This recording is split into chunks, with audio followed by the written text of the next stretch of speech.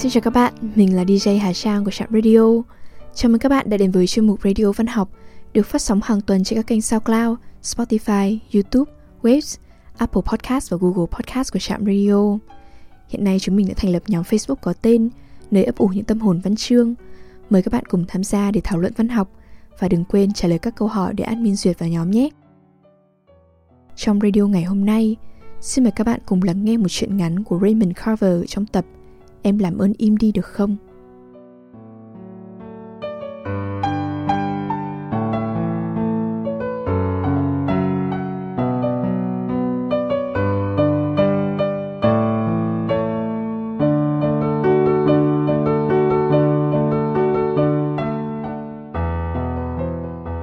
Jerry và Molly và Sam. Theo như Al thấy, chỉ có một giải pháp. Anh phải quẳng con chó đi mà không để Betty hay bọn trẻ biết về chuyện đó. Đơn giản anh chỉ cần chở con Suzy tới một chỗ nào đó. Anh sẽ quyết định sau. Mở cửa, đẩy nó ra, lái đi. Càng sớm càng tốt. Anh thấy nhẹ nhõm vì đã quyết định xong. Anh bắt đầu tin rằng bất cứ hành động gì thì cũng tốt hơn là không làm gì hết. Hôm đó là Chủ nhật. Sau khi một mình ăn xong bữa sáng muộn trong bếp, anh đứng bên cạnh bồn rửa bát, thọc tay túi quần. Gần đây chẳng có việc gì ổn thỏa. Nếu không phải lo toan về con chó hôi hám này thì cũng đã có đủ thứ để anh phải vật vã rồi. Ở Aerojet người ta đang sa thải thay vì mướn người. Hồi giữa hè vừa rồi, các hợp đồng quốc phòng trên khắp cả nước bị đình trệ và Aerojet tính đến chuyện cắt giảm nhân sự. Thực tế là đang cắt giảm nhân sự, mỗi ngày một nhiều hơn. Anh chẳng an toàn hơn bất cứ ai khác, cho dù anh làm ở đó năm nay đã là năm thứ 3. Anh quan hệ tốt với những người cần thiết. Thì vậy, nhưng thâm niên hay bạn bè, cái nào cũng vậy. Thời buổi này chẳng có ý nghĩa quái gì. Nếu tới lượt bạn thì lê hấp, không ai có thể giúp được gì. Họ sẵn sàng cho thôi việc thì họ cho thôi việc. 50, 100 người cùng lúc. Chẳng ai an toàn, từ đốc công, giám sát cho đến người trực tiếp đứng dây chuyền. Và cách đây 3 tháng, ngay trước khi những vụ sa thải bắt đầu, anh đã để Betty thuyết phục dọn vào cái căn nhà tươm tất 200 đô một tháng này. Thuê, kèm quyền chọn mua, cứt thật. Al đã không thực sự muốn rời chỗ cũ. Chỗ đó khá tiện nghi đối với anh. Ai mà biết, chỉ 2 tuần sau khi anh dọn nhà người ta bắt đầu sa thải. Nhưng thời buổi này thì ai mà biết được chuyện gì. Jill là một ví dụ. Jill làm kế toán ở Weinstock. Cô là một cô gái dễ thương, nói rằng cô yêu Al. Cô chỉ cô đơn. Đêm đầu tiên cô bảo anh như thế. Cũng trong đêm đầu tiên cô bảo cô không có thói quen đi lại với đàn ông có vợ. Anh gặp Jill cách đây chừng 3 tháng, khi anh đang rất chán nản và nhạy cảm với những bàn tán về việc sa thải mới bắt đầu. Anh gặp cô ở quán Town and Country, một quán bar không quá xa chỗ ở mới của anh. Họ nhảy với nhau một chút, rồi anh đưa cô về và họ hôn nhau đắm đuối trong xe hơi ngay trước căn hộ của cô. Tối đó anh không lên nhà cùng cô, dù anh chắc rằng anh có thể. Anh lên nhà cùng cô tối hôm sau. Giờ thì anh đang ngoại tình, ôi Chúa, và anh chẳng biết phải xử trí thế nào. Anh không muốn tiếp tục, mà cũng chẳng muốn cắt đứt. Người ta không quẳng mọi thứ khỏi thuyền trong cơn bão. Al đang trôi dạt, anh biết anh đang trôi dạt, và anh chẳng đoán định được tất cả sẽ kết thúc ở đâu. Nhưng anh đang bắt đầu cảm thấy mất khả năng kiểm soát mọi sự. Mọi sự. Cũng gần đây, sau mấy ngày bị táo bón, một niềm đau khổ mà anh luôn gán cho người già, anh chợt thấy mình suy nghĩ về tuổi già. Rồi còn có vấn đề một chấm hói nhỏ khiến anh bắt đầu lo không biết sẽ chải tóc kiểu khác như thế nào. Anh sẽ làm gì với đời mình? Anh muốn biết. Anh 31 tuổi. Đang phải đương đầu với tất cả thứ này thì cách đây 4 tháng, Sandy, cô em vợ, cho bọn trẻ, Alex và Mary cái con chó lai đó. Anh ước gì anh chưa bao giờ nhìn thấy con chó ấy. Hay kể cả Sandy cũng vậy. Cái con điếm. Cô ả luôn xuất hiện với một thứ thối tha nào đó khiến anh phải hao tốn tiền của. Một thứ tào lao nào đó sau 1-2 ngày là trục trặc và cần phải sửa. Một thứ nào đó khiến bọn trẻ hú hét đánh loạn giành giật nhau. Lạy Chúa! Và xoay sang anh để vòi vĩnh, thông qua Betty, 25 đô. Nội ý nghĩ về những tấm séc 25 hay 50 đô và tấm séc 85 đô cách đây mấy tháng thanh toán tiền xe ô tô cho ả. Thanh toán tiền xe ô tô cho ả. Chúa ạ, khi ngay cả anh cũng không biết liệu có chỗ chui ra chui vào hay không, là cũng đủ khiến anh muốn giết cái con chó khốn khiếp đó.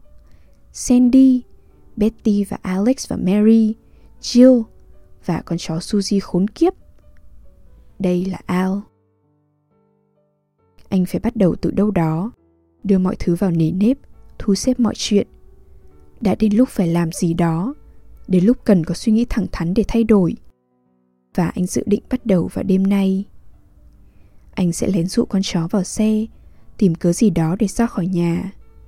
Tuy nhiên anh ghét nghĩ đến cái kiểu Betty hạ mắt nhìn anh thay quần áo, và rồi sau đó, ngay khi anh bước ra cửa, liền hỏi anh đi đâu, đi bao lâu, vân vân, bằng cái giọng cam chịu khiến anh cảm thấy càng khó chịu hơn. Anh chẳng bao giờ quen với việc nói dối.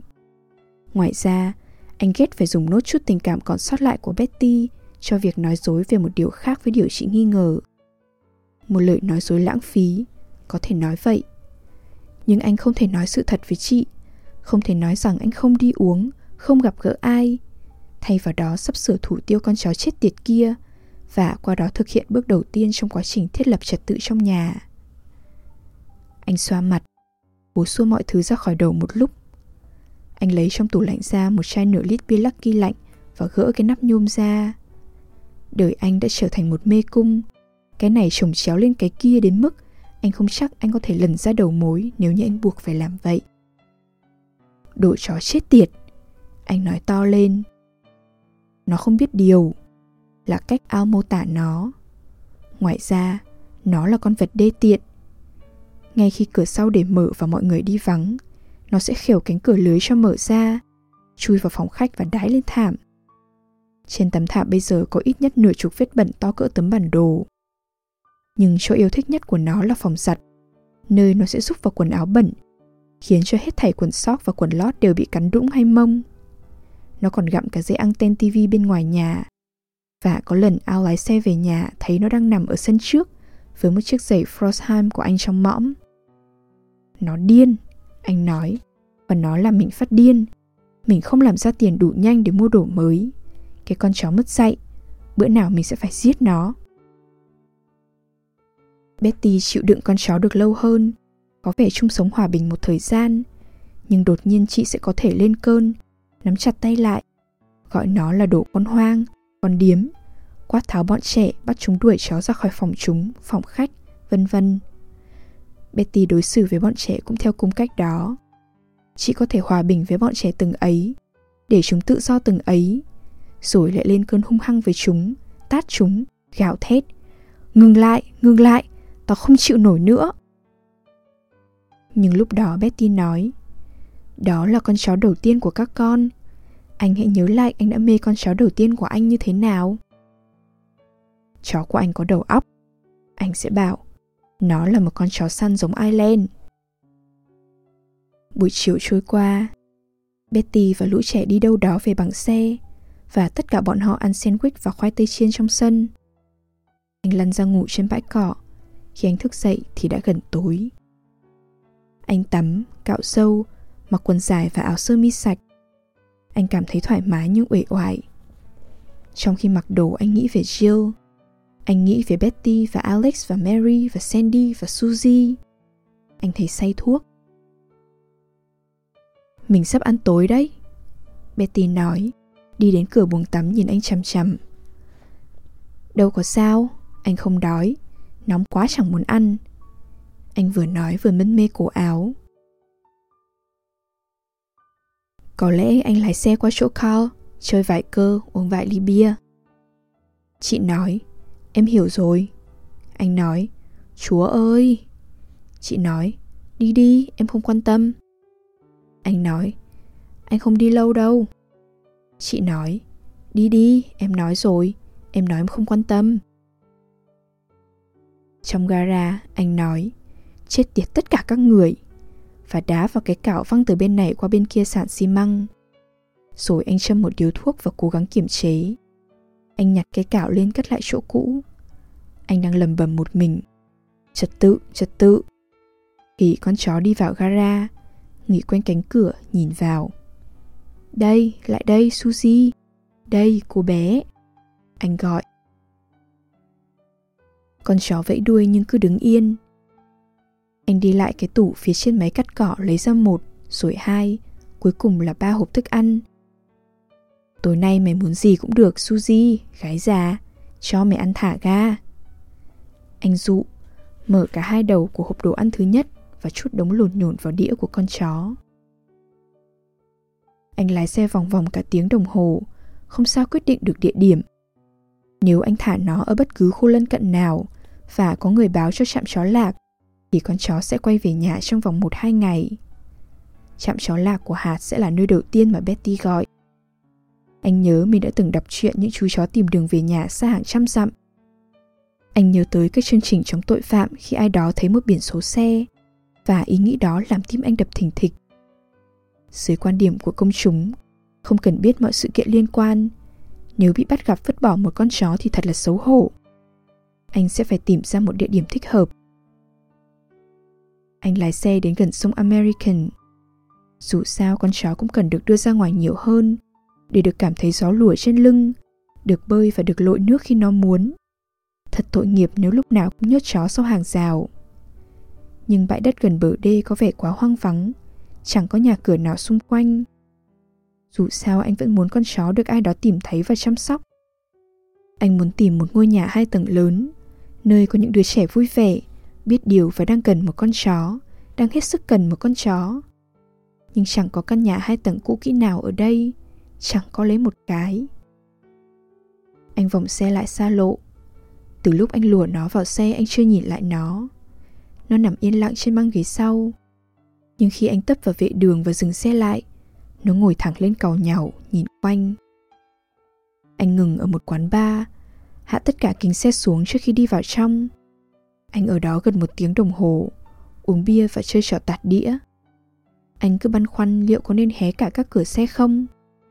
Khi anh quay ra, Suzy ngồi thẳng lên trong ghế cuộn lưỡi lại, phô hàm răng. Anh ngồi vào xe và lại nổ máy. Rồi anh nghĩ tới chỗ đó, cái khu mà họ từng sống, có đầy trẻ con và ngay bên kia địa phận hạt Yolo. Đó sẽ là chỗ thích hợp. Nếu con chó được ai đó tìm thấy, nó sẽ được đưa đến trạm chó lạc ở Woodland, không phải trạm ở Sacramento. Chỉ cần lái đến một trong những con đường ở cái khu cũ đó, ngừng lại, quẳng ra một nắm cái thứ đồ ăn thối tha của nó, mở cửa, giúp nó một tí bằng cách ẩy ra, và nó sẽ ra ngoài trong khi anh lái đi. Xong, việc sẽ xong. Anh vội vã lái xe ra đó. Đèn cổng các nhà đã sáng, và khi lái xe ngang 3 hay 4 căn nhà, anh thấy đàn ông đàn bà ngồi ngay bậc thềm trước.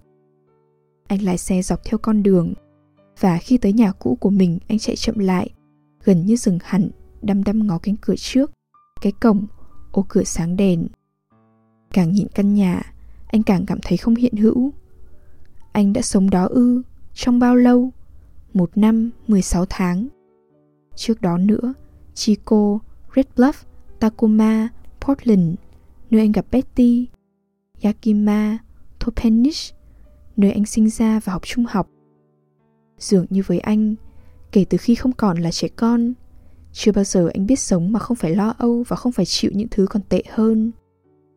Anh nghĩ đến những mùa hè đi câu cá và cắm trại ở Cascade, những mùa thu đi săn trĩ chạy theo sau con Sam. Bộ lông đỏ của con chó săn nhấp nháy như ngọn đèn hiệu, băng qua những cánh đồng ngô và đồng cỏ linh lăng, nơi cậu bé là anh và con chó của anh, 2 đứa chạy như điên. Anh ước gì đêm nay anh có thể lái mãi cho đến khi lái trên con đường chính lát gạch cũ kỹ của Toppenish, rẽ trái ở chỗ có đèn giao thông đầu tiên, rồi rẽ trái tiếp, dừng lại khi tới chỗ mẹ anh sống, và không bao giờ, vì bất cứ lý do gì, ra đi lần nữa. Anh tới phía đầu tối của con phố. Có một bãi đất trống lớn ngay trước mặt và con phố rẽ sang bên phải, men theo bãi đất đó. Gần như nguyên cả dãy nhà này không có căn nào nằm ở phía gần bãi đất hơn, và chỉ có một căn, hoàn toàn tối, nằm phía bên kia. Anh dừng xe, không nghĩ ngợi gì thêm về việc anh định làm.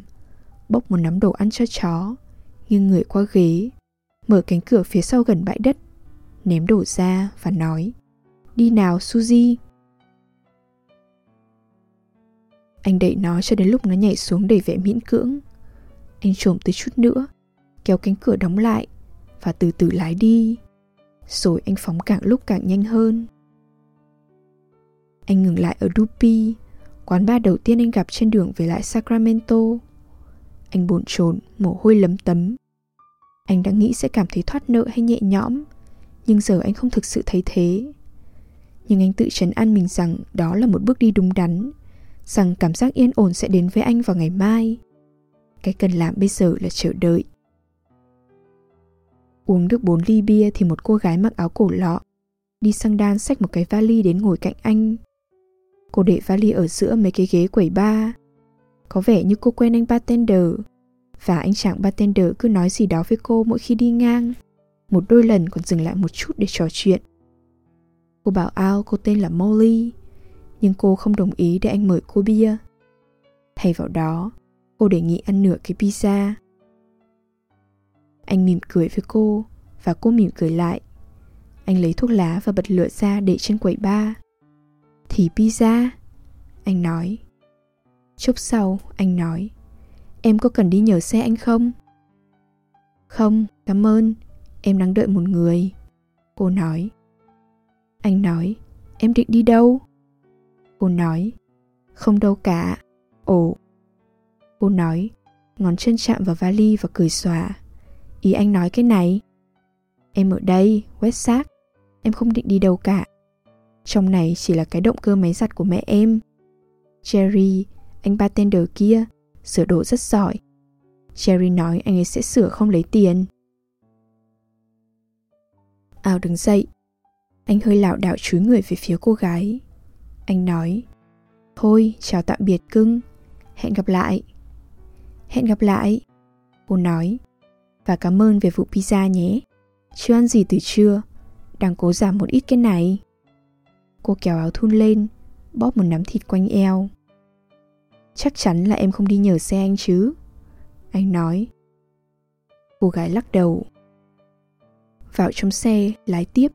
Anh thỏ tay tìm thuốc lá và cuống cuồng tìm bật lửa thì nhớ ra đã để quên mọi thứ ở quầy bar. Khi gió thật, anh nghĩ, hãy để cho cô ta giữ nó. Để cho cô ta nhét cái bật lửa và thuốc lá vào trong vali cùng cái máy giặt. Anh ghi sổ cho con chó, thêm một chi phí nữa. Nhưng ơn Chúa là chi phí cuối cùng. Bây giờ nó làm anh nổi giận, vì rằng anh đã sắp xếp mọi thứ đâu vào đấy, rằng cô gái kia đã không thân thiện hơn. Nếu đang có tâm trạng khác, có thể anh đã tán tỉnh cô. Nhưng khi người ta chán nản, điều đó lộ khắp người, kể cả trong cách châm thuốc. Anh quyết định đi gặp Jill. Anh ghé một cửa hàng bán rượu mua một panh whisky rồi leo cầu thang lên căn hộ của cô, dừng lại ở chiếu nghỉ để thở và dùng lưỡi chà răng. Anh vẫn có thể nghe mùi nấm của pizza, còn miệng và cổ họng thì khô khốc vì whisky. Anh chợt nhận ra điều anh muốn làm bây giờ là vào phòng tắm của Jill và dùng bàn chải đánh răng của cô. Anh gõ cửa. "Al ở đây," anh thì thầm. "Al," anh nói to hơn. Anh nghe thấy chân cô chạm xuống sàn. Cô mở khóa và cố tháo sợi dây xích ra, trong khi anh đè mạnh vào cửa. "Từ từ nào cưng. Al, anh đừng đẩy nữa, em không mở ra được. Rồi." Cô nói và mở cửa, nhìn thoáng qua mặt anh trong khi nắm lấy tay anh. Họ ôm nhau một cách vụng về, và anh hôn lên má cô. "Ngồi xuống cưng, đây." Cô bật đèn lên và đưa anh tới sofa. Rồi cô đưa tay lên sờ mấy cái cuốn tóc, nói: "Em tô son một chút. Trong lúc đó anh muốn uống gì không? Cà phê, nước trái cây, bia?" "Chắc em sẽ uống bia."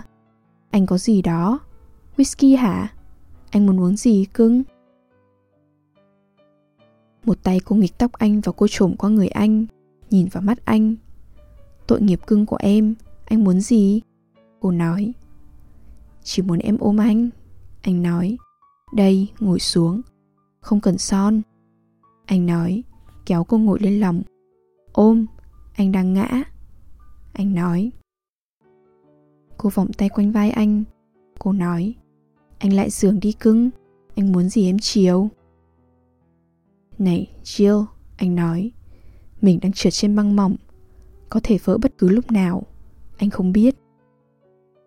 Anh nhìn cô đăm đăm với một vẻ mặt bất động, đờ đẫn mà anh có thể cảm thấy như không sửa được. Nghiêm túc đấy, anh nói. Cô gật đầu. Đừng nghĩ gì cả cưng, thả lỏng đi, cô nói. Cô kéo mặt anh về phía cô, hôn lên trán và môi anh. Cô khẽ xoay người trong lòng anh nói, đừng nhúc nhích, Al. Những ngón tay của hai bàn tay cô thình lình luồn ra sau cổ anh và cùng lúc ôm lấy mặt anh. Anh nhìn vơ vẩn quanh phòng một thoáng, rồi cố tập trung xem cô đang làm gì. Cô giữ yên đầu anh trong mấy ngón tay khỏe mạnh.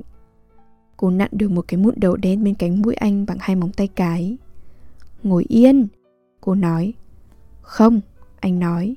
Đừng, thôi đi, không có hứng cho chuyện đó. Em nặn gần xong rồi. Ngồi yên, em bảo. Đó, nhìn đi, anh nghĩ sao? Không biết nó ở đó đúng không? Bây giờ chỉ một cái nữa, một cái to, cưng, cái cuối cùng. Cô nói. Vào nhà tắm. Anh nói, hất cô ra, lấy đường đi. Ở nhà đang ngập ngụa nước mắt, rối tinh. Mary chạy ra xe, khóc trước cả khi anh đỗ xe. Suzy mất rồi. Nó thút thít. Suzy mất rồi, nó không bao giờ trở về nữa. Bố ơi, con biết thế mà, nó mất rồi. Chúa ơi, tim anh trùng xuống. Mình đã làm gì thế này? Đừng lo nào con yêu, chắc nó chỉ quanh quẩn đâu đây. Nó sẽ trở về, anh nói. Nó không trở về bố. Con biết là nó không trở về. Mẹ nói mình có thể phải kiếm một con chó khác. Như vậy không được sao con? Anh nói. Một con chó khác, nếu Suzy không quay lại, mình sẽ đến cửa hàng thú nuôi. Con không muốn một con chó khác. Đứa bé khóc, bám vào chân anh. Mình kiếm một con khỉ được không bố, thay vì con chó? Alex hỏi. Nếu như mình đến cửa hàng thú nuôi để tìm một con chó, thì thay vào đó mình kiếm một con khỉ được không? Con không muốn con khỉ. Mary khóc. Con muốn Suzy. Tất cả buông ra nào, để bố vào nhà đã. Bố đang nhức đầu kinh khủng, anh nói. Betty nhấc đĩa thức ăn trong lò ra. Trông chị mệt mỏi, bực bội, giả xọng. Chị Trạc nhìn anh. Con nói với anh rồi, Suzy đi mất. Em đã tìm kỹ trong vùng, mọi nơi, em thề. Con chó sẽ xuất hiện, anh nói. Chắc chỉ quẩn quanh đâu đó. Con chó đó sẽ quay về, anh nói. Nói nghiêm túc, chị nói, quay sang anh tay chống nạnh. Em nghĩ tới chuyện khác. Em nghĩ chắc nó bị xe cán. Em muốn anh lái xe lòng vòng xem. Tối qua các con gọi nó, lúc đó đã không thấy nó. Đó là lần cuối thấy nó. Em gọi trạm chó lạc và mô tả nó. Họ nói các xe chưa về hết. Sáng nay em định gọi lại. Anh vào nhà tắm mà vẫn nghe chị tiếp tục. Anh bắt đầu mở nước vào bồn, băn khoăn, cảm thấy nhộn nhạo trong bụng. Không biết sai lầm của anh nghiêm trọng chừng nào. Khi tắt vòi rồi, anh vẫn nghe thấy tiếng vợ. Anh cứ nhìn cái bồn đăm đăm. Anh có nghe em nói không? Chị gọi. Sau bữa tối em muốn anh lái xe vòng quanh tìm nó. Con cũng có thể đi cùng anh để tìm. Al? Ừ. Anh trả lời. Gì? Chị nói. Anh nói gì? Anh nói được rồi, gì cũng được. Nhưng phải để anh rửa mặt một cái, được không? Chị nhìn từ bếp sang. Hừ, mặt mũi anh bị cái quái gì vậy? Em có bảo anh say xỉn tối qua đâu, phải không? Em ngán lắm rồi, em bảo anh. Hôm nay em có một ngày trả ra sao nếu anh muốn biết. Alex vào giường đánh thức em dậy lúc 5 giờ. Bảo rằng bố nó ngáy to quá đến nỗi anh làm nó sợ. Em thấy anh ngoài kia quần áo đầy đủ đi ngang qua, còn căn phòng thì bốc mùi lên tận trời. Em bảo anh em ngán lắm rồi. Chị đảo mắt nhìn quanh bếp như muốn chộp cái gì. Anh đá cánh cửa ập lại. Mọi thứ đang trở nên tồi tệ. Trong lúc cạo râu, có lúc anh ngừng lại cầm dao cạo trong tay nhìn mình trong gương. Mặt anh đông cứng, vô hồn, vô đạo đức. Đó mới là từ chính xác. Anh để cái dao cạo xuống. Tôi tin rằng lần này tôi đã phạm sai lầm nghiêm trọng nhất. Tôi tin rằng tôi đã phạm sai lầm nghiêm trọng nhất trong đời. Anh đưa dao cạo lên ngang cổ họng và kết thúc. Anh không tắm, không thay quần áo. Cất phần ăn của anh vào trong lò, anh nói, hoặc trong tủ lạnh. Anh đi ra ngoài ngay bây giờ. Anh nói, anh có thể đợi đến lúc ăn tối xong, con có thể đi cùng. Không, đi làm quái gì, để cho con ăn tối, tìm quanh nếu chúng muốn. Anh không đói, mà trời sắp tối rồi. Mọi người phát điên hết rồi sao? Chị nói, em không biết chuyện gì sắp xảy ra với chúng ta. Em muốn quỵ ngã rồi, em muốn mất trí rồi. Các con sẽ ra sao nếu em mất trí? Chị sụp vào kệ bát đĩa, mặt nhăn nhúm, nước mắt lã chã trên má. Dù sao thì anh có yêu con đâu. Chưa bao giờ anh yêu con. Em không lo lắng về con chó, mà về chúng ta. Về chúng ta. Em biết anh chẳng còn yêu em, quỷ tha mà bắt anh. Nhưng thậm chí con anh cũng chẳng yêu. Betty, Betty, anh nói, Chúa ơi. Anh nói, mọi chuyện sẽ ổn thôi, anh hứa với em. Anh nói, đừng lo, anh nói. Anh hứa với em, chuyện sẽ ổn cả. Anh sẽ tìm thấy con chó và rồi chuyện sẽ ổn. Anh nói. Anh lao ra khỏi nhà, nép vào lùm cây khi nghe tiếng các con anh đi tới. Con gái anh khóc, gọi, Suzy, Suzy. Con trai anh nói chắc nó đã bị tàu cán. Khi chúng vào nhà rồi, anh đi về phía cái xe. Anh cáu kỉnh khi phải đợi đèn xanh, bực bội khi mất thời gian đổ xăng. Mặt trời xuống thấp và nặng nề, ngay trên dãy đồi thâm thấp phía đầu kia thung lũng. Tối đa anh còn khoảng 1 tiếng đồng hồ ánh sáng ban ngày. Anh thấy cả cuộc đời anh lụi tàn từ đây. Nếu sống được thêm 50 năm nữa, hầu như không thể. Anh cảm thấy anh chẳng bao giờ vượt qua nổi chuyện này, chuyện vứt bỏ con chó. Anh cảm thấy đời anh xem như xong nếu không tìm thấy con chó. Người nào vứt bỏ một con chó nhỏ thì người đó chẳng đáng xu nào. Loại người đó hẳn việc gì cũng dám làm, không chùn bước trước bất kỳ việc gì. Anh nhấp nhổm trên ghế, đăm đăm nhìn bộ mặt sưng phồng của mặt trời khi nó hạ xuống dãy đồi. Anh biết tình hình bây giờ đã nghiêm trọng, nhưng anh chẳng làm gì được. Anh biết bằng cách nào đó anh phải lần ra con chó. Hệt như đêm hôm trước anh đã biết anh phải dứt bỏ nó. Mình là người sắp điên. Anh nói và tự gật đầu tán thành. Lần này anh tới khu đất nơi anh bỏ con chó từ đầu bên kia, vừa đi vừa để ý có dấu hiệu chuyển động nào không. Mong rằng nó ở đây, anh nói. Anh dừng xe lại và lục soát khu đất, rồi anh lái tiếp, chậm chậm. Một chiếc moóc đang nổ máy ì ì đỗ trong lối vào một căn nhà riêng lẻ. Anh thấy một người phụ nữ ăn mặc chỉn chu, mang giày cao gót đi ra cửa trước cùng một bé gái. Họ nhìn anh chằm chằm khi anh lái xe ngang. Thêm một đoạn nữa anh rẽ trái. Anh nhìn suốt con phố và các khoảnh sân ở cả hai bên đường xa hết tầm mắt. Chẳng thấy gì. 2 đứa bé có xe đạp đứng bên cạnh một chiếc xe đang đỗ cách đó một dãy nhà. Xin chào. Anh rẽ xe lại, nói với 2 thằng bé. Hôm nay các em có thấy một con chó nhỏ màu trắng quanh đây không? Một loại chó trắng lông xù. Anh mất một con. Một cậu chỉ nhìn anh. Cậu kia nói. Chiều nay em thấy đám trẻ con chơi với một con chó ở đằng kia, ở con phố phía bên kia phố này. Em không biết đó là loại chó gì. Có thể là màu trắng. Có khá nhiều trẻ con ở đó. Ok, tốt quá, cảm ơn nhé. Ao nói. Cảm ơn rất nhiều. Anh nói. Anh rẽ phải ở cuối đường. Anh tập trung vào con đường trước mặt. Mặt trời giờ đã lặn. Trời đã gần tối. Những căn nhà đứng kề nhau, cây cối, bãi cỏ, cột điện thoại, những chiếc xe đỗ. Cảnh tượng đó làm anh xáo động vì vẻ yên bình, không phiền muộn. Anh nghe tiếng một người đàn ông gọi con. Anh thấy một phụ nữ mặc tạp dề bước ra chỗ cánh cửa sáng đèn. Có còn cơ hội nào cho mình không? Ao nói. Anh cảm thấy mắt rơm rớm. Anh kinh ngạc. Anh không thể không tự cười mình và lắc đầu trong khi lấy khăn tay ra. Rồi anh thấy một tốp trẻ con đang đi xuống phố. Anh vẫy tay để thu hút sự chú ý. Các cháu có nhìn thấy một con chó trắng nhỏ không? Ao nói với chúng. Ồ, chắc rồi. Một đứa nói. Chó của chú à? Ao gật đầu. Cách đây chừng 1 phút bọn cháu vừa mới chơi với nó. Hướng này. Trong sân nhà Terry. Cậu bé chỉ. Hướng này. Chú có con chứ? Một đứa bé gái lên tiếng. Có, chú có con, Al nói. Terry nói nó sẽ giữ con chó. Nó không có chó, cậu bé nói. Chú không biết, Al nói. Chú không nghĩ con chú sẽ thích điều đó. Con chó là của chúng mà. Nó chỉ bị lạc, Al nói. Anh lái xe theo hướng đó. Lúc này trời đã tối, khó mà nhìn thấy gì.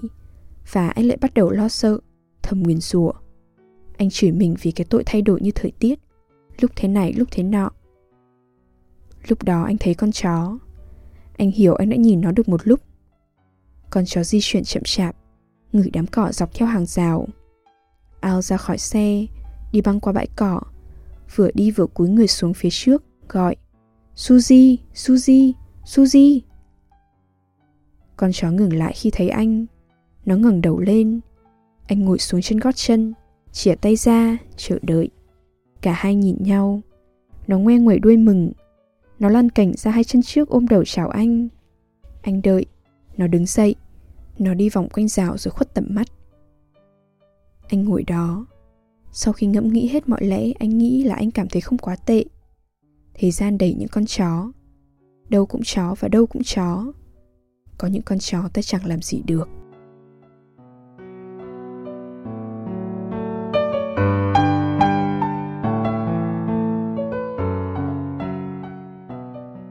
Đêm đã khuya, thời lượng của chương trình đến đây là kết thúc. Xin chân thành cảm ơn các bạn thính giả đã chú ý lắng nghe. Chúc các bạn một đêm ngon giấc.